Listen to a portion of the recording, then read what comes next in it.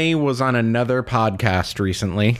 I have been unfaithful. No, it's actually pretty cool. I want to give him a shout out before I forget. Do it. It is called Real Doofs, REEL, because they're like a movie and TV show. Doofs. Oh yeah, no, that's spelled the normal way. DOOFS. Real Doofs. They're a movie and TV show podcast. And it started with one friend, Drew, is like a movie expert. He's seen them all. And the other two friends, Brian, who listens to the show, what's up, and Joe, are doofs. They're doofuses. They did not see a lot of stuff. So their format is pretty cool. They guess what the thing is going to be about from what they know about it, and then they watch it all together at the same time, and then they kind of react to it after. But then the show is the before part and then some like highlights from while they were watching it spliced together, and then the after part all edited together. I featured about a TV show called Love is Blind, and I featured as not a doof but one of the like the pros, the experts on this. Love is Blind. Love is Blind. It is a trash Netflix TV show.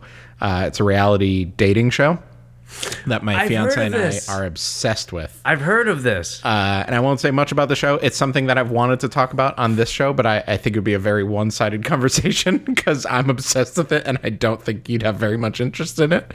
So if anybody's interested to hear my thoughts on that show, check out Real Doofs. Sounds good. I like that. I like that. Speaking of those reality shows, did you see the one that just dropped that has everybody in a tizzy? No. It is, I think it's called MILF Island.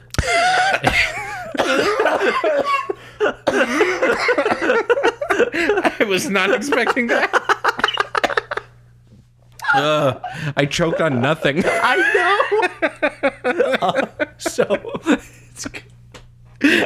I delivered it very well too.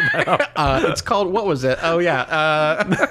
And I guess the premise, and it's funny because the advertisement, it's all these mothers talking about how they like them young. They want like the hot young studs because they can go all night long and they don't get tired and all this other shit. No. And then it doesn't show any of the guys.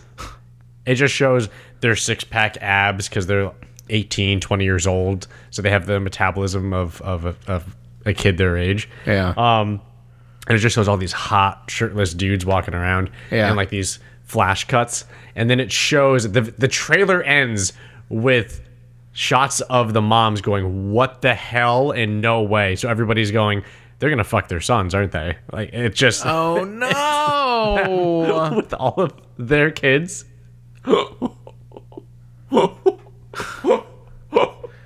So they'll have to see their kids hook up with other moms. No. I was processing like, what do they do? What is this show? I don't know. Anyways, that's another show for you to watch. It's like Love is Blind. No, that one just seems bad. Love is Blind.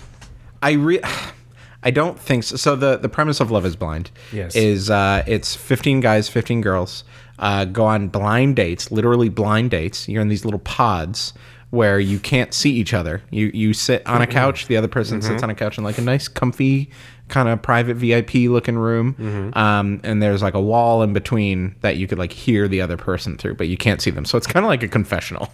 Okay. And you just go on dates with which each of the 15 other people.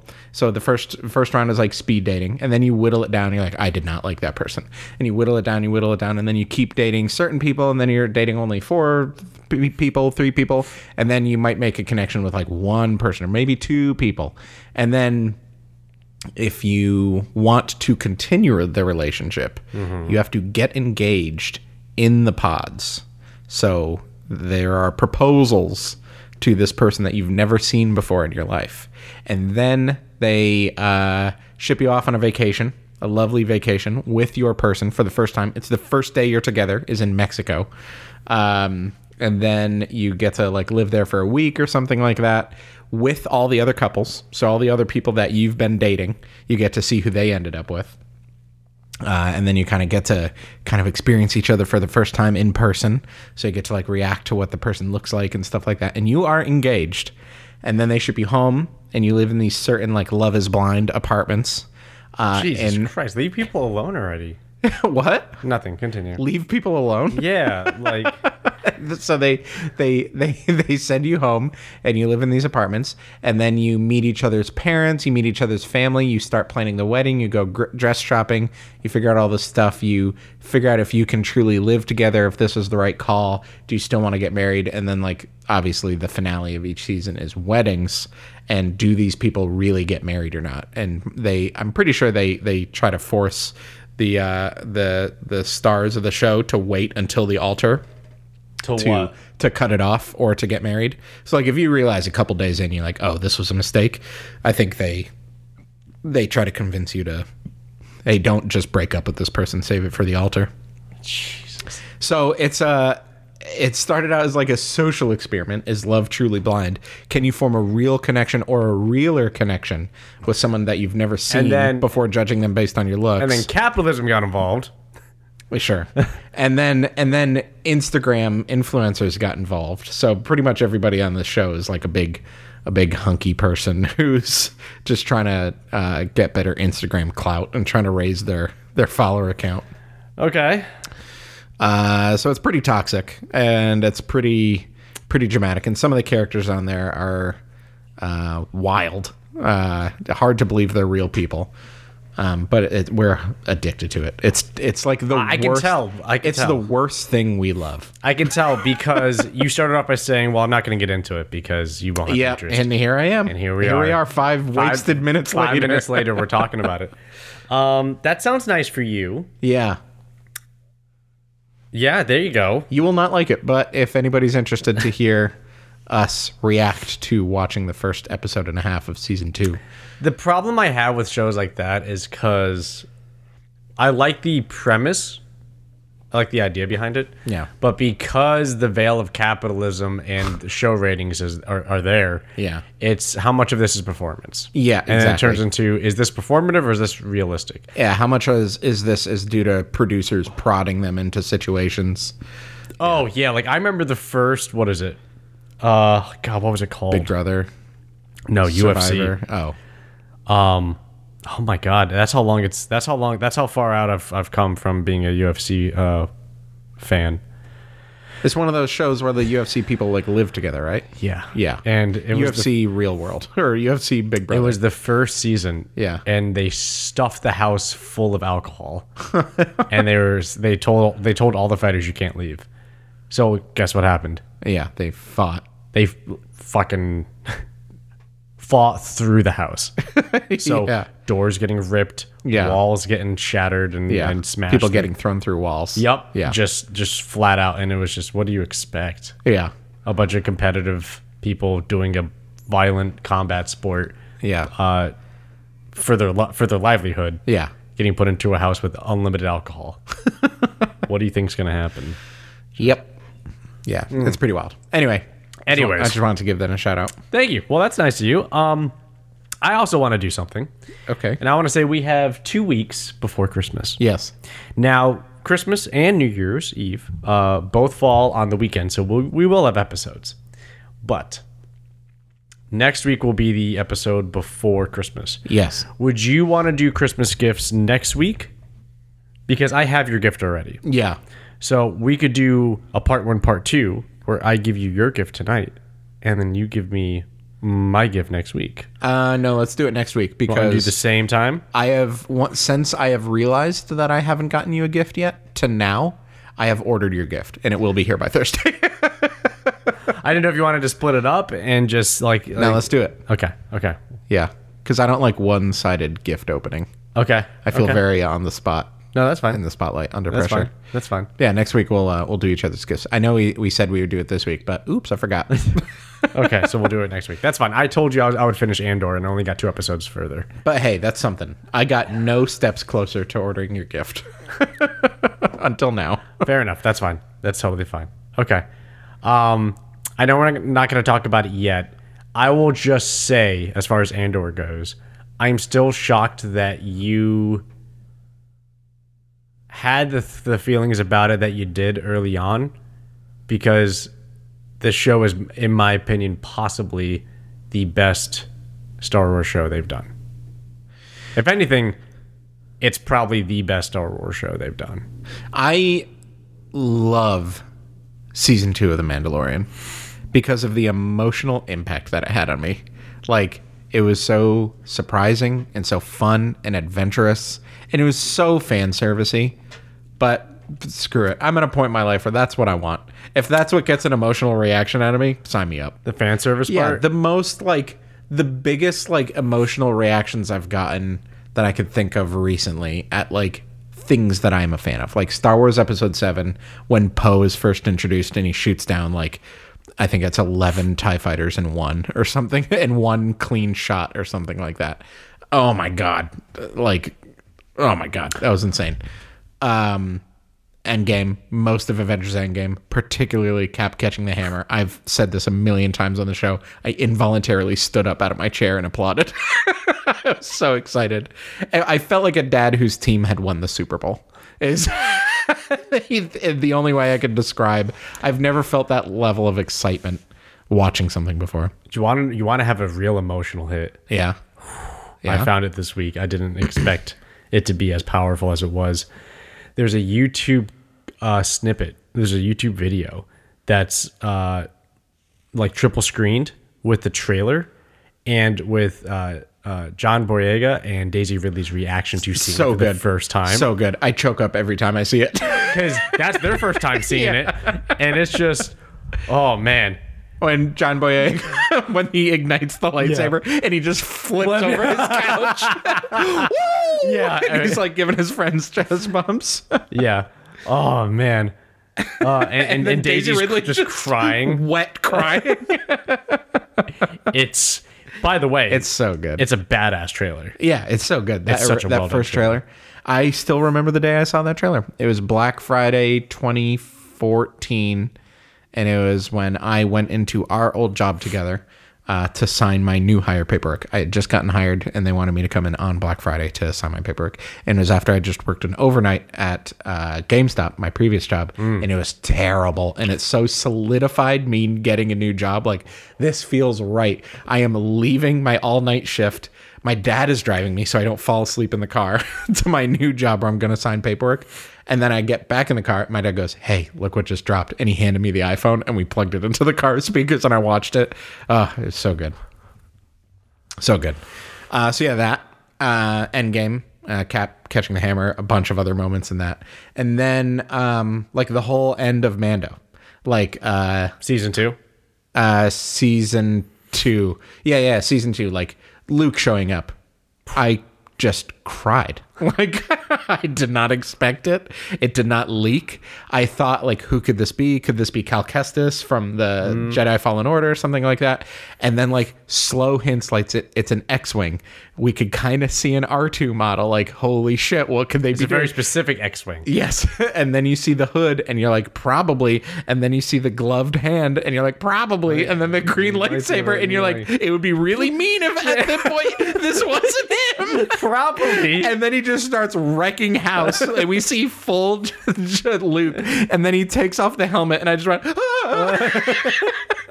And then he asks Grogu to come with him, and Grogu has to say goodbye to Mandalorian. And he takes off the helmet, and I'm just a blubbering mess. So, yes, fan service works on me. And then in the mini season 3 of Mando, which was stuck in the middle of Book of Boba Fett, the episodes with Ahsoka and more Luke there. Oh my gosh, unbelievable. That was so good. And then the little fan services of like Grogu coming back and getting reunited with Mando and stuff like that, even though it was very soon after that very emotional goodbye, 3 episodes later. Just so good. So that shit works on me. Andor doesn't have any of that, except for, well, I'm not going to spoil it, but don't spoil anything. Yeah, come on. But like, not even really. You'll know what I mean when you finish it. But maybe you won't even. I'll have to say it again. But yeah, but there's no fan service. It's just like lore building and like a That's deep fan service. Well, no, I mean fan service in the hey guys, we brought back Luke Skywalker. Or okay. Like Cap saying Avengers Assemble finally in Endgame after being so close to saying it 3 or 4 times. That's fan service. Like here's your nut moment, fans. We've been building up to But they this. teased you for that. Yeah, so it was built in. For years. Yeah. They did it on purpose for years. Yeah. For this one moment. Yeah. I mean, okay. But Andor doesn't have any of that. Andor is just a very good story with very good lore building. okay, see- and it's like miles deep lore building. So this is where I'm excited to finish to talk about it because I'll say this. I feel like everything about this is fan service because this is all stemming from that one line in Return of the Jedi with Mon Mothma Yeah. saying a lot of spies died for this information. Yeah. New Hope. Nope. Return of the Jedi. She comes in the final battle conference before they attack the second Death Star. Okay, interesting. Yeah. That's when Han finally unites back on the ship with everybody else. Yeah. That scene when Han and Chewie sit down with Luke and Mon Mothma comes in and talks about that. Yeah. This is all like everything about the second Death Star, everything about the Death Star, everything about this, right? Like, actually, you're right. New Hope. It is New Hope. You're right. What do you mean? Both the first and the second Death Star both had lines. I forgot there was the general in New Hope who said it, Yeah. and then Mon Mothma said it again in Return of the Jedi for the second Death Star. And like the title crawl of episode 4 Yeah. of like plans for this were stolen by rebels or something. Stolen by like the that. Rebel Alliance Yeah. and So- like on the you're right. And So the whole Rogue One movie was essentially fan service or like filling a plot hole, I guess. Because like Rogue I'm One sorry. did kind of fill the plot hole of like, why was there just a hole in the side of the Death Star that blew you're right. it up so easily? I was wrong about the Mon Mothma for Return of the Jedi. That was a different. Those were Bothan spies. She said. Oh, yeah. Bothan spies. Yeah, sure. I'm sorry. You were right. New Hope, the general saying about the spies that came in, the title crawl. It's just that, like, all of this sets up A New Hope, right? It all sets off the Skywalker saga. Yeah. Well, I mean, technically, Skywalker saga was kicked off with Phantom Menace, blah, blah, Yeah, blah. yeah. I know. But, like, the original trilogy of what... Yeah, I know. But the original trilogy of the experience of Star Wars Yeah. is coming from this. And here's the thing that I'm so glad that we have this going on right now with just Star Wars as a franchise. We're getting it with modern day technology, and it's making it grittier Yes. and more realistic than we ever could have imagined it to be. Yeah. And it's just so... I think that's why I find Andor to be so well done. Not just because it's technically like a drama thriller in a way, right? Yeah. But it's also just the way they shoot it. They're able to shoot it in such a gritty way that's so unique to this era of Star Wars, in my opinion.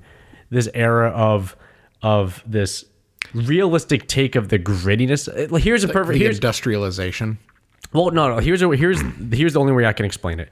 We had plenty of war movies, right? Yeah. In the history of cinema. Sure. When Saving Private Ryan came out, that was all of a sudden a very different take on a war movie. Yeah. In terms of just the cinematic portion of it. Yeah. Of how it was shot and treated. And that was the gritty, hardcore, almost realism behind it that they pushed. And that's what I feel with how they shoot Andor. It doesn't feel as convenient as most Star Wars is. Yeah, Like, beep bop spectacle, boop on hollow. beep bop boop on the button on the wall, and like something happens and they're fine and they can get, you know what I mean? Yeah. It's not as convenient as most of these movie experiences for Star Wars are. It's not a campy adventure. No, it's extremely gritty and dark and difficult and tense and stressful, and they convey it so well. None of it is. Yeah, like before the like his droid barely works. It's running on like AA batteries. It's 'cause it's stuttering the whole time. When they're planning for the heist, they're hiding out on the planet in the middle of the woods for weeks because that's like the only place they can lay low, because they don't just have ships that you can pop in and out and like sneak in and stuff like that. Yeah, and then there's more. I don't know. Have they done the heist yet? And I'm an episode done after the heist. So I finished the heist and then the episode after the heist, okay, which is called Announcement, which was a very nice title for that. what happens in that one? It's just the consequence. It's just the after effect of what happened after the heist. And specifically, I forget, I really want the name. I keep forgetting the name of that group because it's a long name, but it's so good. The Corpos, The what? the Corpos. No, what group? Corpos? Never mind. The corporate guys, the guys with the gray and orange suits. No. The Imperial group that's designed to like prevent dissidents. Okay, And it's literally like like the jail. they're like they're basically designed to enforce the Empire's will through means of deceit, Interesting. and infiltration and espionage. Yeah, I forget the name of the group. like the folks meeting in the circular big circle meeting room. rooms. Yeah, yeah. That, Okay, that yeah, group yeah. has a Oh, formal got it, title. got it. Yeah, That's those scenes are those scenes are like almost my favorite part of the show. But that's what I'm saying. Like you're seeing far more than just there's the Emperor and Darth Vader. Like no, you're seeing the machine of what the Empire is as an entity, especially with the scenes with Mon Mothma. Yeah. Still on Coruscant, right? Coruscant's mentioned in the original trilogy, but that's just a word. Yeah, but we're seeing it. We're like seeing it. right before episode 4. Yeah, so we're seeing exactly what the climate's like and what the conditions are. You're seeing all of it, and I forget the character's name, but she's from the Empire. When she says, "I think this was their announcement. Yeah, This wasn't anything else." Yeah. That's why I said the title was so well named. yeah. So many of the titles are so well named. But that's what I'm saying. Like but again, just the way it's shot, it's shot so well. Not that the other ones weren't, but it's shot so well to really convey the grittiness and the stakes and the tenseness and the anxiety of the times. They're conveying very well what it must be like to be in that kind of pressure. Yeah, like the actuality of the times, almost like Yes. this very clean, sterile, like It's like a period piece. yeah, Yeah. like corporate, like backstabbing. Like I'll make a deal with you to get this assignment because I want your job instead of my job, and I want a raise, and like how that all works and how it affects these things, and yeah, it's very cool. I hope you keep watching. I hope you keep enjoying, and I can't wait to talk about my favorite part of the show, which I don't think you've entered yet. You don't think I've gotten there yet? No, I don't think so. What's Andor up to? Like, where is he? He just got arrested. Okay, the jail is my favorite part. Really? Yeah, it's so fascinating. It's so fascinating, and that like is what sealed the deal for me. Of like, okay, this is building the Star Wars lore in a way that I didn't expect it to, and that's why I was excited for the show before, because a lot of people are like, we don't need a show about Cassian Andor, but it's like, no, you don't understand. He's going to be the catalyst for giving us a show about the rise of the rebellion, and like that's what it's going to be about, and then we got so much about the Empire too. So yeah. Anyway, but you haven't finished it. We'll talk more about it then. Yes. I want to know. The name of that group? Yes. So bad. Imperial Group from Andor. It is the Imperial Security Bureau, or ISB. Yes, but there was a fancier part to it. Dedra Miro. Dedra Miro is the woman's name. Yeah, I don't know. Is it just the ISB? It sounds familiar. The ISB I know is familiar because ISB agents, they're playable agents in Battlefront. yeah, it's ISB. I keep saying ISB. When did the Imperial Security Bureau start? Yeah. Okay. Yeah. It's so cool. I love them. There's a few topics on here. I wrote like 4 since we walked up here to record. Jeez. First one I wrote, I think we could bang out really quick because we kind of talked about it downstairs. Henry Cavill. I shared this news with you. Yes. James Gunn, who's the new like Kevin Feige of DC, he's going to be their like showrunner of the universe now. is had a talk with Henry Cavill. Apparently, he like laid out his plans. All right, dear DC, here's my plans for the next 10 years. Here's how I'm going to do these things since he put me in charge, and it's a pretty big restructuring. So both he and Henry Cavill posted on Instagram. Yes, it's true. I had a talk with Henry Cavill and we've made this decision. Then Henry Cavill posted, yes, it's true. I had a really good talk with James Gunn and he laid out the future for DC. And sadly, no, I will not be returning to play Superman, it turns out. Because James Gunn is going to tell a different part of the Superman story shortly after he arrives on Earth, I think they said, which would mean he was a kid. So they're going to kind of do like a Smallville kind of thing. Again, yay. Which is interesting. I mean, Smallville's good, supposedly. I never saw it, but I heard it was very good. Let's just do it again. Why not? Yeah. But I think we were kind of talking about it downstairs. It just seems like they're blowing it up and starting from scratch, which I kind of think is the only way forward because it's so hodgepodge. We're like, well, this counts, but that doesn't really count. This is its own thing, but that's kind of separate, and they don't really tie into each other. So what about all the Batmans? Blow them up. So Robert Pattinson's not coming back? Maybe. They haven't announced that. But here's the thing. The Batman is their strongest thing they have right now. That movie was critically very well received and commercially very well received. Yes. And it was awesome. Yes. But James Gunn needs to blow it up. We need to set it all from zero. So what you have to look at it from what DC's success versus Marvel's success, and Marvel is just back-to-back hit.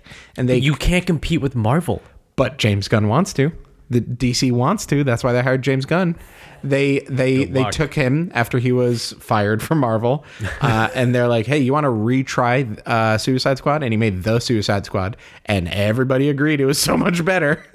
And they're like, "Okay, he might have a point. He probably had some meetings of like, here's what I want to do. Here's what you guys are doing wrong. Here's my plan." And they're like, "Yeah, let's put him in charge." He seems like he can run this because we sure can't. This committee of guys in suits that we have.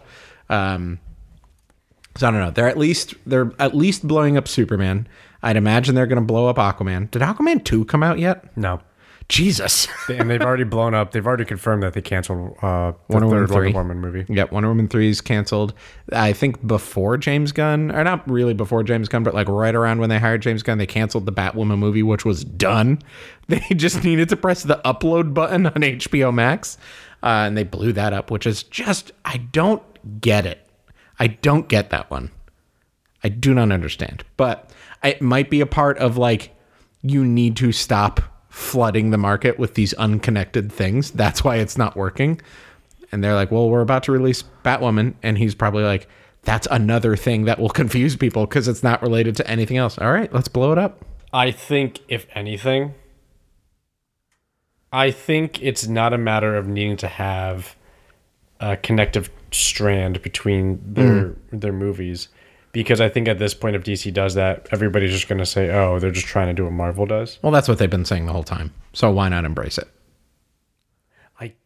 I feel like with the Batman, that could have been the starting point of changing that. Right? Of saying, nope, we're going down this path. Yeah. And not doing what they just did. Yeah. I don't know. That's me. They're supposedly still making the new Joker movie, the Joker sequel with Joaquin Phoenix and Lady Gaga as Harley Quinn, and it's going to be a musical. Did you hear about this? It sounds like it's going to be very successful already. I can tell. I think it's called Joker Folie à Deux, which I don't know what that means. Folie à Deux? Folie à Deux. Folie à Deux is, what is it? It's fate. It's, the fate of two? No, it has to do with, oh my gosh, I used to know. Folie à Deux. I thought it was kind of like not a Deus Machina, but like it was supposed to be. Anyways, continue. Folie à Deux is defined as an identical or similar mental disorder affecting two or more individuals, usually the members of a close family. Okay, I didn't know that. That's a very good name for the Joker sequel starring Harley Quinn. And it's going to be a musical. Yeah, which is interesting. And it's, I believe they said it's... Wait. With Lady Gaga. Lady Gaga is Harley Quinn. So that means Margot Robbie's out. Yeah, no, this is not. This is a different... This is another DC, but no, this is a different Harley Quinn. That's a different Joker. This is a different Thomas Wayne. So who knows? James Gunn might cancel it. They have like 4 different little pocket universes going. it just, anyways, okay. Yeah. Okay. I would love to see someone try to make a map of like the quote unquote DC. I know Margot Universe. Robbie's been coming out and saying she wants to do a Poison Ivy movie. A Harley Quinn and Poison Ivy? Yeah. That'd be interesting. I thought I heard that she was done with Harley Quinn. No, that's not what I heard. I heard that she said she wants more and she wants to do stuff like the Poison Ivy Team up or whatever. Yeah. That'd be cool. That's what I heard. Yeah. But I mean, it sounds like she's just going to be kicked out now, so that's gone. We'll see. We will see. Yeah, I don't know. I think they, if I were them, I would hold on to Batman. I would hold on to Joker. I think Joker was the highest grossing R-rated movie of all time. So What? I think so. Over Deadpool? Maybe, but I think so. I think it was. Okay. So I don't know. We'll see.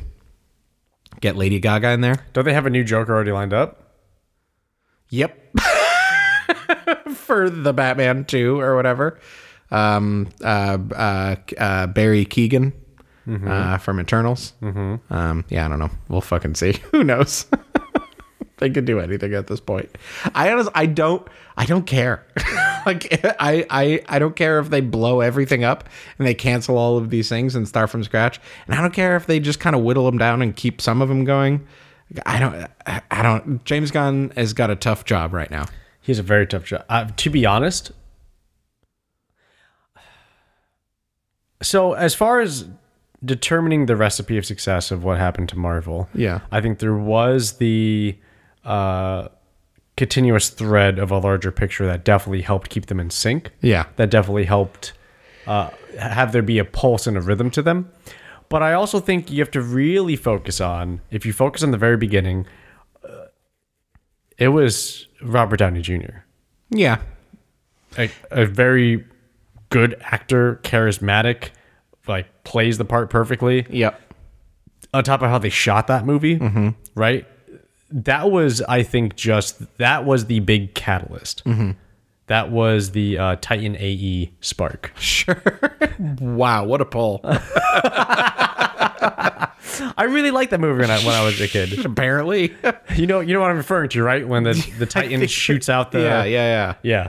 Wow. and it spins and it starts pulling everything together to make a new Earth. Yeah. Yeah. Holy shit. For those of you who don't know what I'm talking about, you need to go see this Matt Damon Animated movie. and Drew Barrymore led movie. Wow. Titan AE, great soundtrack, Sure. and it was really, for back in the day, it was pretty well done. Yeah. By today's animation standards, it's very clunky. but Jank. It's fine. Anyways, I think DC doesn't have that. The spark. They don't have their Iron Man. They don't haven't have their had a Robert spark. Downey Jr. Maybe. They maybe have that with Robert Pattinson. Yeah, I was going to say maybe Batman. Maybe. And that's if you can keep Robert Pattinson tied, which I don't think they could. I don't think Robert Pattinson would stay on that. I'm sure he signed some kind of contract of like, if movie sells over blah, blah, blah, you will like, sign after on for hearing him in trilogy. interviews about doing Twilight and how he felt about doing Twilight, it was just like, I don't know. I don't see him wanting to be committed to it. I think that they're very different things. I think he got to do something very special and he got to act in Batman versus just be creepy in Twilight. I don't know how you describe what he did in those movies. I think I believe he said he purposely tried to be as awkward as possible, It worked. and it worked. The fans loved him. Unfortunately, it worked. Yeah. So I don't know. We will see. Okay. Ongoing developments in the DC cinematic. For better or for universe. worse. Yeah. What else we got on here? I have you're an Apple Music boy, right? I am an Apple Music boy. I'm a Spotify boy. Oh, okay. I got my Spotify Wrapped. Oh, Did you get your Apple Music Wrapped? Is that did. a thing that they do? I did. I got my Apple Music Wrapped. Do you have any interesting call outs? I'll be honest, kind of no, because of two very major things. One is that I listen to music when I work out, and number two, I listen to music when I go to play hockey. Got it. So I have some very specific repeats Yeah. that kind of made it. So Yeah. it's not an accurate representation of what I listen to. However, I will tell you the eclectic range of what I listen to. Sure, please. Which is good. Hang on, I'm going through it now. Come and say. Okay. So, I'm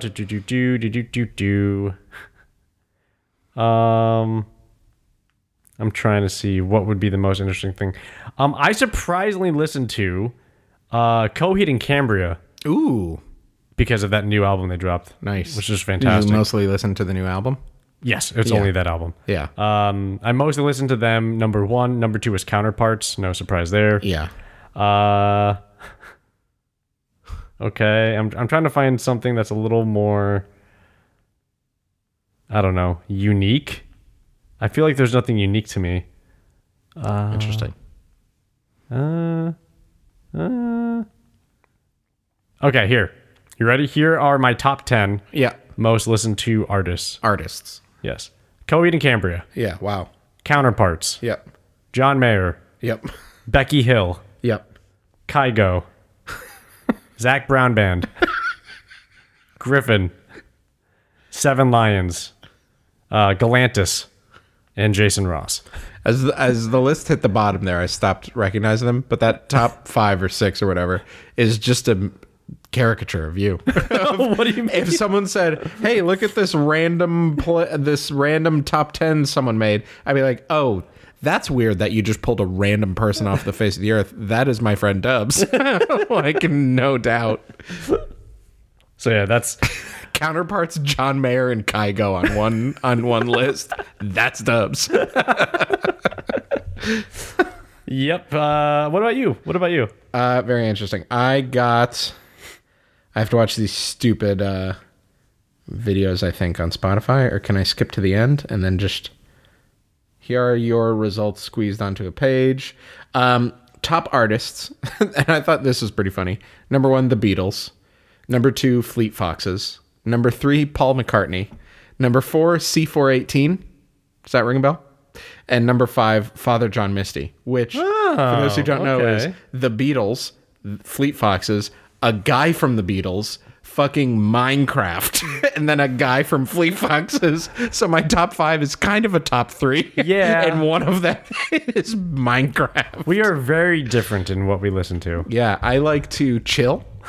I like songs that are just like, yeah, like the groove bangs, you know? Yeah. Like the Beatles and the Paul McCartney. I like to like bob my head while I'm driving. You know, a little bit of scoot doot.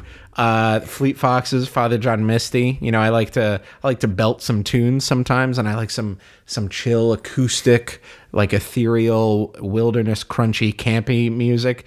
And then C418 is just on repeat when I'm at work. So I'm surprised that wasn't higher on the Peace and list. serenity. Yeah, exactly. I like to chill. My top songs is interesting because it is from one playlist, which is my Spotify playlist called National Parks Radio, which is just a bunch of songs that I put together that sound like they would be good to listen to while you're in a national park. Okay. So number 1 is Ooh La La by Faces, which is like a 70s song. You'd recognize it if you heard it. But Spotify also shared that this is your top song, and this is the day of the year when you listen to it the most at 7 times in one day. And it was the day I got engaged. I'm like, that's interesting because it's on my National Parks Radio playlist, and we were in a national park when we got engaged. Okay. And then I really explored that song. I'm like, that's a really interesting statistic that was the day that I listened to my most listened to song the most. So I read through the lyrics. I'm like, whoa, this song is really anti-relationship and pretty anti-women. So that's a little interesting. Little Freudian inside out there, you know? But it's so catchy. It just sounds so nice. All the other kids with their pumped up. It's kind of one of those. It's my folk rock semi-charmed kind of life. Okay.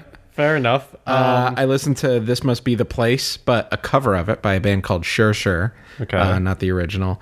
In the Aeroplane Over the Sea by Neutral Milk Hotel, and then Golden by My Morning Jacket Just some chill music. I listened to 23,850 minutes of music. I listen to not that much by comparison. Here are some of the more popular songs. You ready? Yep. Dylan Francis, Yeah. John Mayer, Yeah. Cautious Clay, Yeah. Coheed and Cambria, and then Griffin. Very nice. So a little chill, a little up tempo stuff, you know. Yeah. Um, My it also called out on mine that a new genre that I became a much bigger fan of in 2022. The genre is called Stomp and Holler. okay. Which makes me just think of Mumford and Sons. Like I think Mumford and Sons is Stomp and Holler, but I fucking hate Mumford and Sons. but I do, I think in general like that genre. And then it made me like a Spotify Wrapped playlist of like, here's your Stomp and Holler playlist of like Stomp and Holler songs that you like or that you would like. I was like, yeah, I like a lot of these. And then a bunch of them I'm like, that's not Stomp and Holler. Like that's just folk rock. But Okay. there's a lot of folk on here. I think I'm very predictable. Yeah. I think it's not that hard. You want to know what is a surprise? Guess what is in the top 5 along with my A Eulogy for Those Still Here album Yeah. by Counterparts? Midnights. Midnights. T-Swizzle. Oh wow, nice. Right? Is that top albums? Top 5 albums I listen to. Interesting. Very cool. And then Counterparts. Eulogy for Those Still Here. Very nice. Cool. That's surprising. I can't put too much into it because of what I listen to when I work out and what I listen. And you also know that when I work out, I listen to. I think a lot of people stereotypically think that I put on metal or hardcore music, like hardcore rap or something. Yeah. And we're listening to, Kenny Loggins. Yep. We listen to Taylor Swift. We listen to like club remixes tonight. Yeah. Last couple weeks actually. But we put on, Taylor Swift. We put on just random 80s, 80s, stuff like that. 90s. We put on. We had a little Dr. Disrespect phase where we'd put on like 80s synth. I found Atlas FM. Oh, fantastic. But yeah, we're just putting on synth wave pop, and it's not like it's the same stuff all the time. No. But I usually listen to, on some level, very similar types of music just because of the beat. Yeah. I think it's just the beat. Yeah. For working out. Just for, drive. Like there's certain times that I'm driving on the highway specifically where it's just for some reason, it's just, I need to hear heavy music. Interesting. I don't know what it is. Like metal or something like that. Killswitch Engage, Lamb of God kind of stuff. I think because you have a lot of bottled up rage and you're on the highway where it is a place that is conducive to rage. So you gotta. I think that's probably it. Yeah, you gotta get it out. Probably it, but it's fantastic. I also found out the other day Yes. that they have a PlayStation Wrapped Up, which is basically Spotify Wrapped, but for PlayStation. But for games. Yes. Okay. So I took screenshots of my results. Ooh, do tell. There's one very interesting statistic that it doesn't call out, but I found. Number one is the like total play hours. I played 172 hours of PlayStation this year, which isn't crazy. That's not a lot. It's not crazy for me. I played a lot of PC and I played a lot of Switch, probably more than PlayStation. Okay. 108 hours are PS5 titles. 64 hours are PS4 titles that I was playing on the PS5. Okay. So mostly PS5. So that's kind of interesting. My most played game on the PlayStation was Minecraft, and I played Minecraft quite a bit more on the PC this year as well. I like kind of switched back and forth with 63 hours logged on the PlayStation alone. Yikes. Okay. Then Marvel's Spider-Man Game of the Year edition. Played that through with my fiance. She loved watching it. That was 16% of my playtime. Lego Star Wars: The Skywalker Saga, PS4 and PS5 edition. I didn't have to say that part. That's just the whole name. And then a PlayStation Plus title. It's called Deep Rock Galactic, which I think I told you about. Is like a bunch of dwarves mining in space, like on asteroids and stuff like that. And you're fighting hordes of aliens. Yes, you did tell me that. So fun. I was into that game for like 2 weeks, and it made my top PlayStation. And then number 5 already is God of War Ragnarok. Oh, wow. Because That's I'm- only been out for how long? I don't know, but I'm like 20 hours into that game, and there's no end in sight. It's like it's a beefy game. Okay. Next page, I earned 176 trophies this year. Out of how many? What? Out of how many? Out of all the games I played. Like, I got all of those Minecraft trophies. We talked about that in the But episode a like, while yeah, ago. but like, if you had to guess how many total trophies there are for you to capture with your current games, Thousands. Thousands. Tens of thousands, probably. okay. I wonder how many trophies I have, which I could find out for you right now. I think, hopefully. I hope this doesn't take too long. Well, doesn't your PlayStation Wrapped tell you that? Not how many total I have, but how many. I have 3,864 trophies total. And you've accomplished how many? 176 this year. So pretty small year for me in terms of trophies. But the interesting stat that I had to build, 176 trophies, I played for 172 hours. So I got more than one trophy per hour. That's really good. Even more if you just count my Minecraft time. That's really good. I got 50% more trophies than I did last year. So last year was a really slow year for me. Yeah, pretty crazy. Oh gosh, lower on that page. It has my total trophy count. Oh, okay. And then they gave me my total time with PlayStation Plus. I spent 14 hours online. 21 monthly titles have been added to my library. My top PlayStation Plus title is Deep Rock Galactic, obviously. But yeah, I thought it was interesting that PlayStation got into the game, and I think Nintendo does it too. So we could look up our like Nintendo total. Oh, I played Nintendo maybe an hour this year. Yeah, I don't think I played mine that much. I played quite a bit of Mario Kart because all the new packs were coming out, and I got back into Hades for a couple of weeks there, and that was fun. So You know what games I'm playing right now with my best friend on every Tuesday? We try to play a game together. Right now we're on Dead Space 3 Ooh. Is it multiplayer? co-op. Interesting. I did not know that. It's long. Yeah.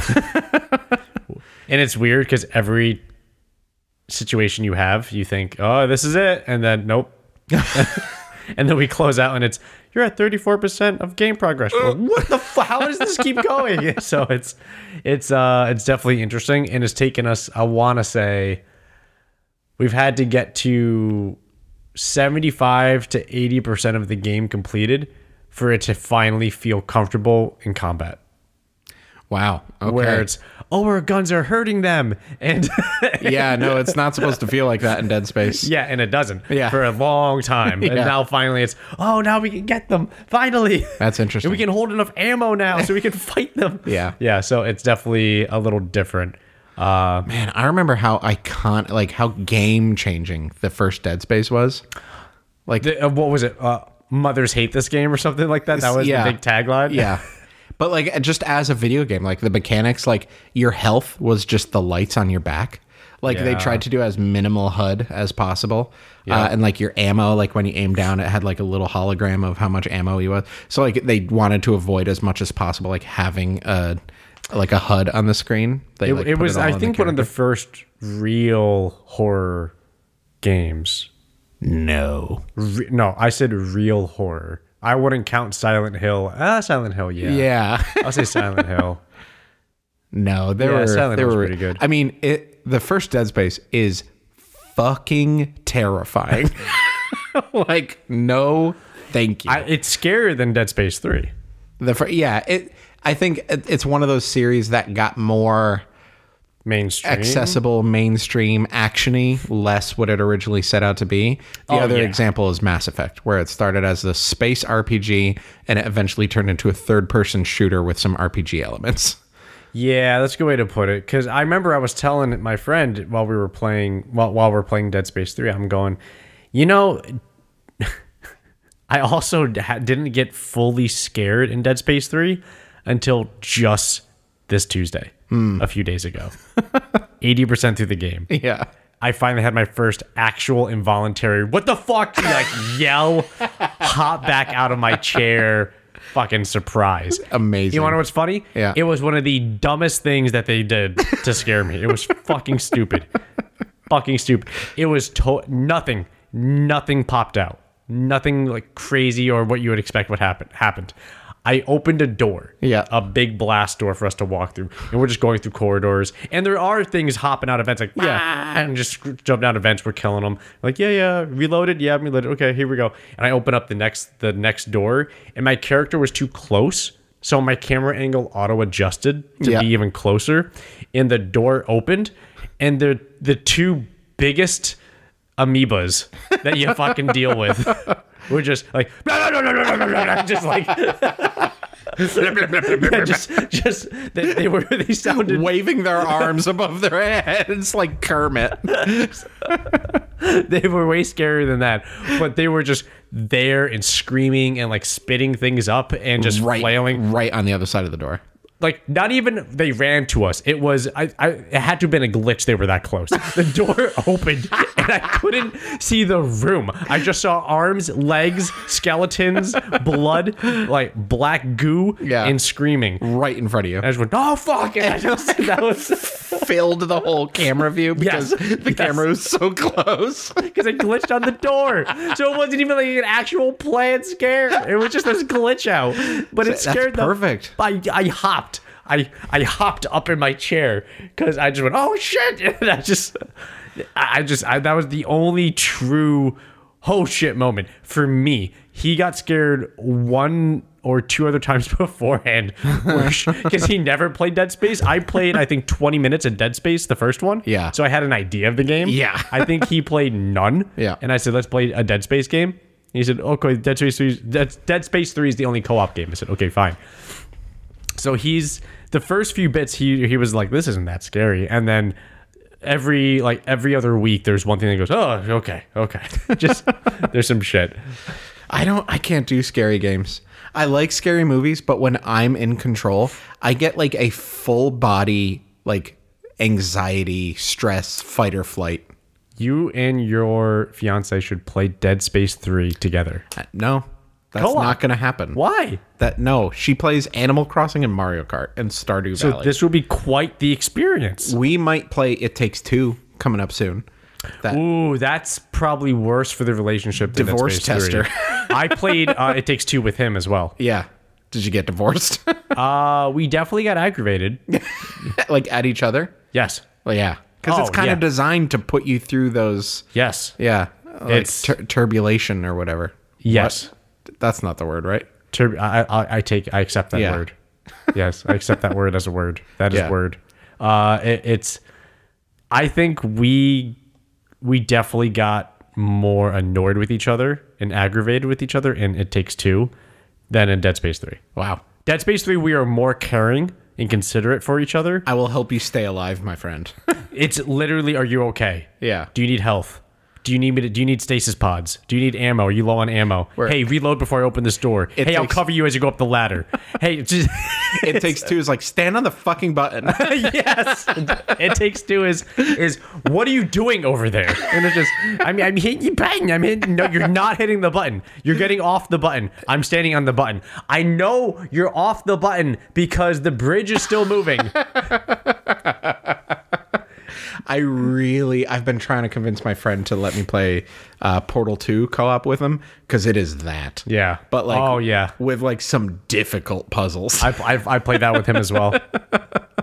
And it is like, you have to work together, but it's very frustrating if you don't. But you can also do like little bits here and there where you just kind of like sabotage the other person. Like, all right, stand on the button. If you step off the button, I will be crushed to death. And you're like, oops.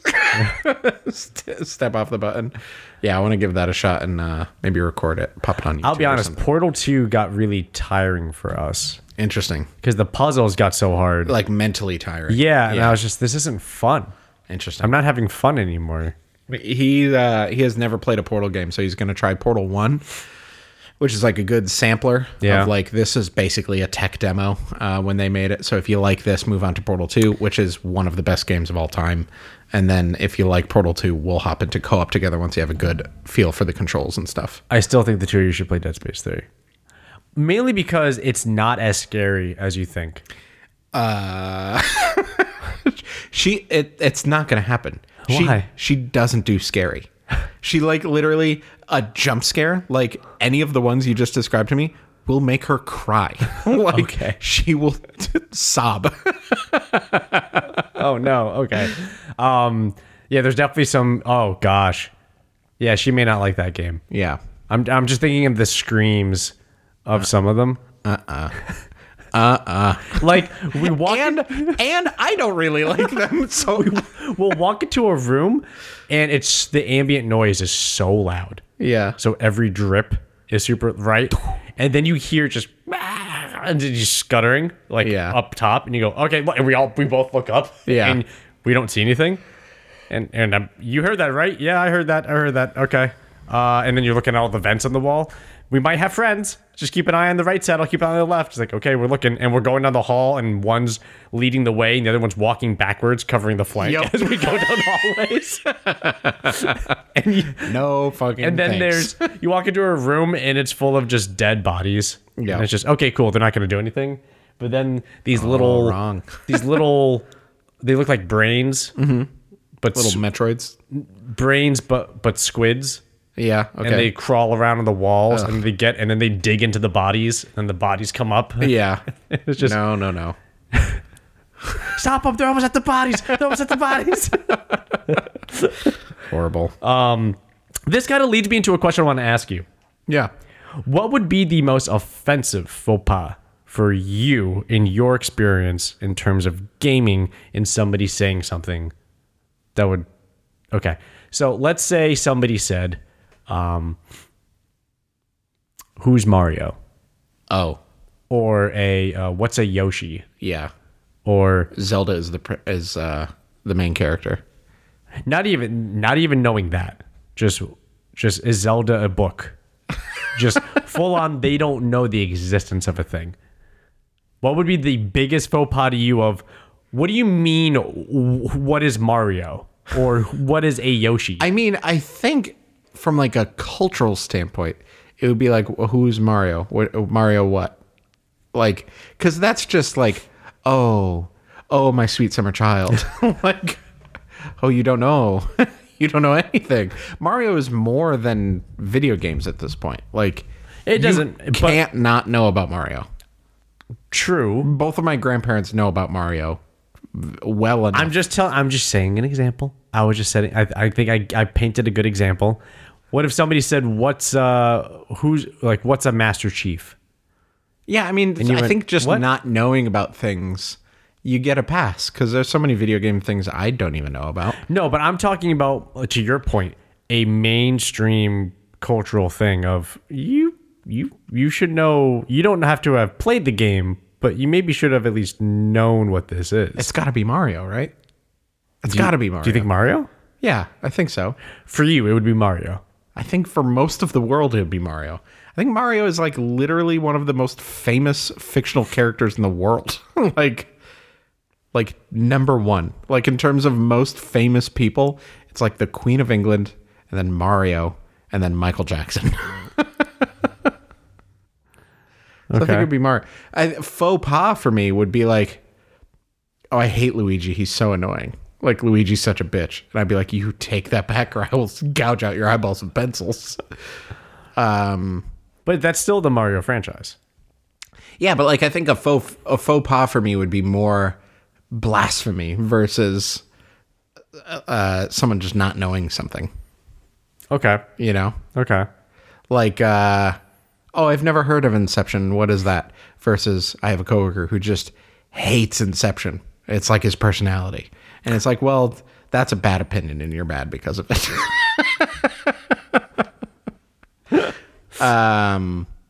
But yeah, I think those would be my faux pas. Or like, oh no, I got it. Choosing to use motion controls in Mario Kart. That's the biggest video game faux pas. Like holding the Wii controller sideways and driving like you're in an actual car versus just using the thumbstick. That's the biggest faux pas for me. Yeah, or like choosing Say It Ain't So in Rock Band for like the 5th time in a row. You know? Say It Ain't So by Weezer. No, I know. You know what's funny? Huh? you said that, and I don't know if you saw my eyes start to kind of roll back, and I caught them. You've had some experience. Yeah, of just being in the room and hearing people play it, and just The click clacks. it's just or can I suggest a new faux pas?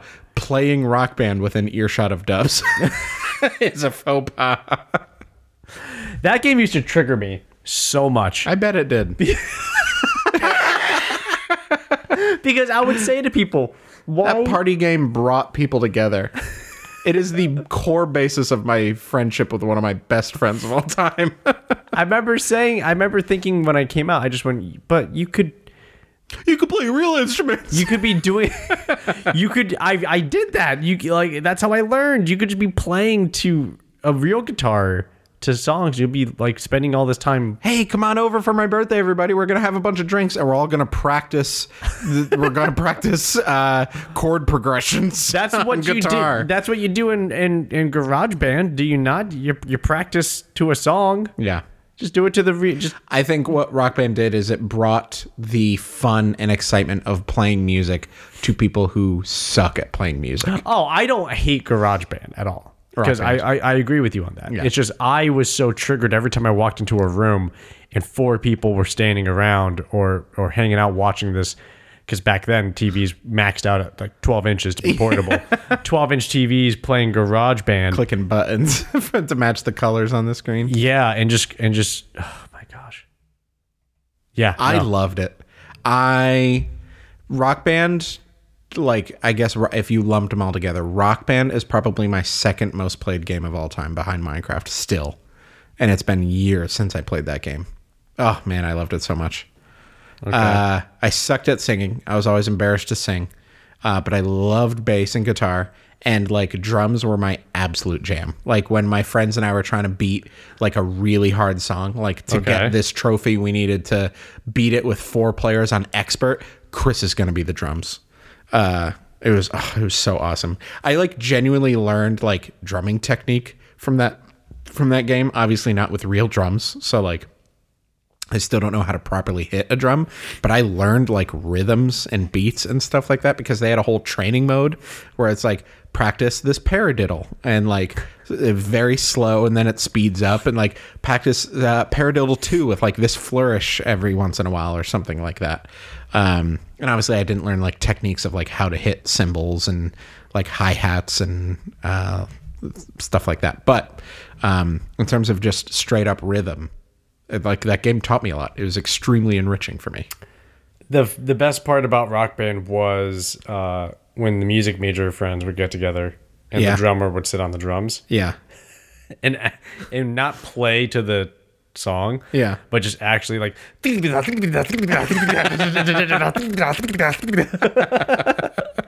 well, I loved they had those fills. I think they added the fills for Rock Band 2. Because like Rock Band 1 you just play and then you hit like green to activate your star power. But in Rock Band 2, once you've filled up your star power, every couple measures or something like that, it would give you like a fill. You could fill for one whole measure. And then if you do that, you hit green at the end of it and it activates your star power. So eventually when I got good at the drums, I would put in like sick fills that were like better than the song and stuff like that. But then most of the time they just absolutely didn't fit. It's like people would be playing like boom, boom, bam, boom, boom, green. It just sounded like absolute, like ridiculous. But yeah, that game is so fun. I also learned about like so much music like that. Those games like sculpted the music that I was kind of into for years and like was like the seeds of the music that I'm into now. Like Beatles and Paul McCartney and even like Fleet Foxes and shit like that. A lot of the music I listen to like stems back from, I was a big fan of these songs from Rock Band and then that got me into those bands and then I got into like these secondary bands and then these tertiary bands and then I found out about this genre, so I went into this genre. So it was like that was a very pivotal game for me. But you still don't like the Eagles. Fucking hate the Eagles. I can't fucking believe it. I fucking hate the Eagles. Here's what I'll say. I like Joe Walsh, who is the lead singer of the Eagles. I like his solo songs. Okay. Yeah. You'll hit that age. Wait till you become an older man. 40 maybe. Once I decide to go from beard to just goatee, No. and once I get a grill, No. You'll get there. You'll get there. I think it's gonna take you 2 years. I think in 2 years you're gonna be an Eagles person. I will say my 6th most listened to song of the year was Ventura Highway by America. So basically the Eagles. Pretty much. So you're already there. You're Yeah. pretty close. Yeah. You're pretty close. You want to wrap this up? Yes, I do. I wanted to ask you. We'll have to do it next time. About something about Avatar. Something about Avatar? Yeah. We can probably get through it really quick. No. I don't have much to say about Avatar. No, we'll do it next time. Okay. We'll do it next time. Okay. Avatar next time. Bye-bye. Bye-bye.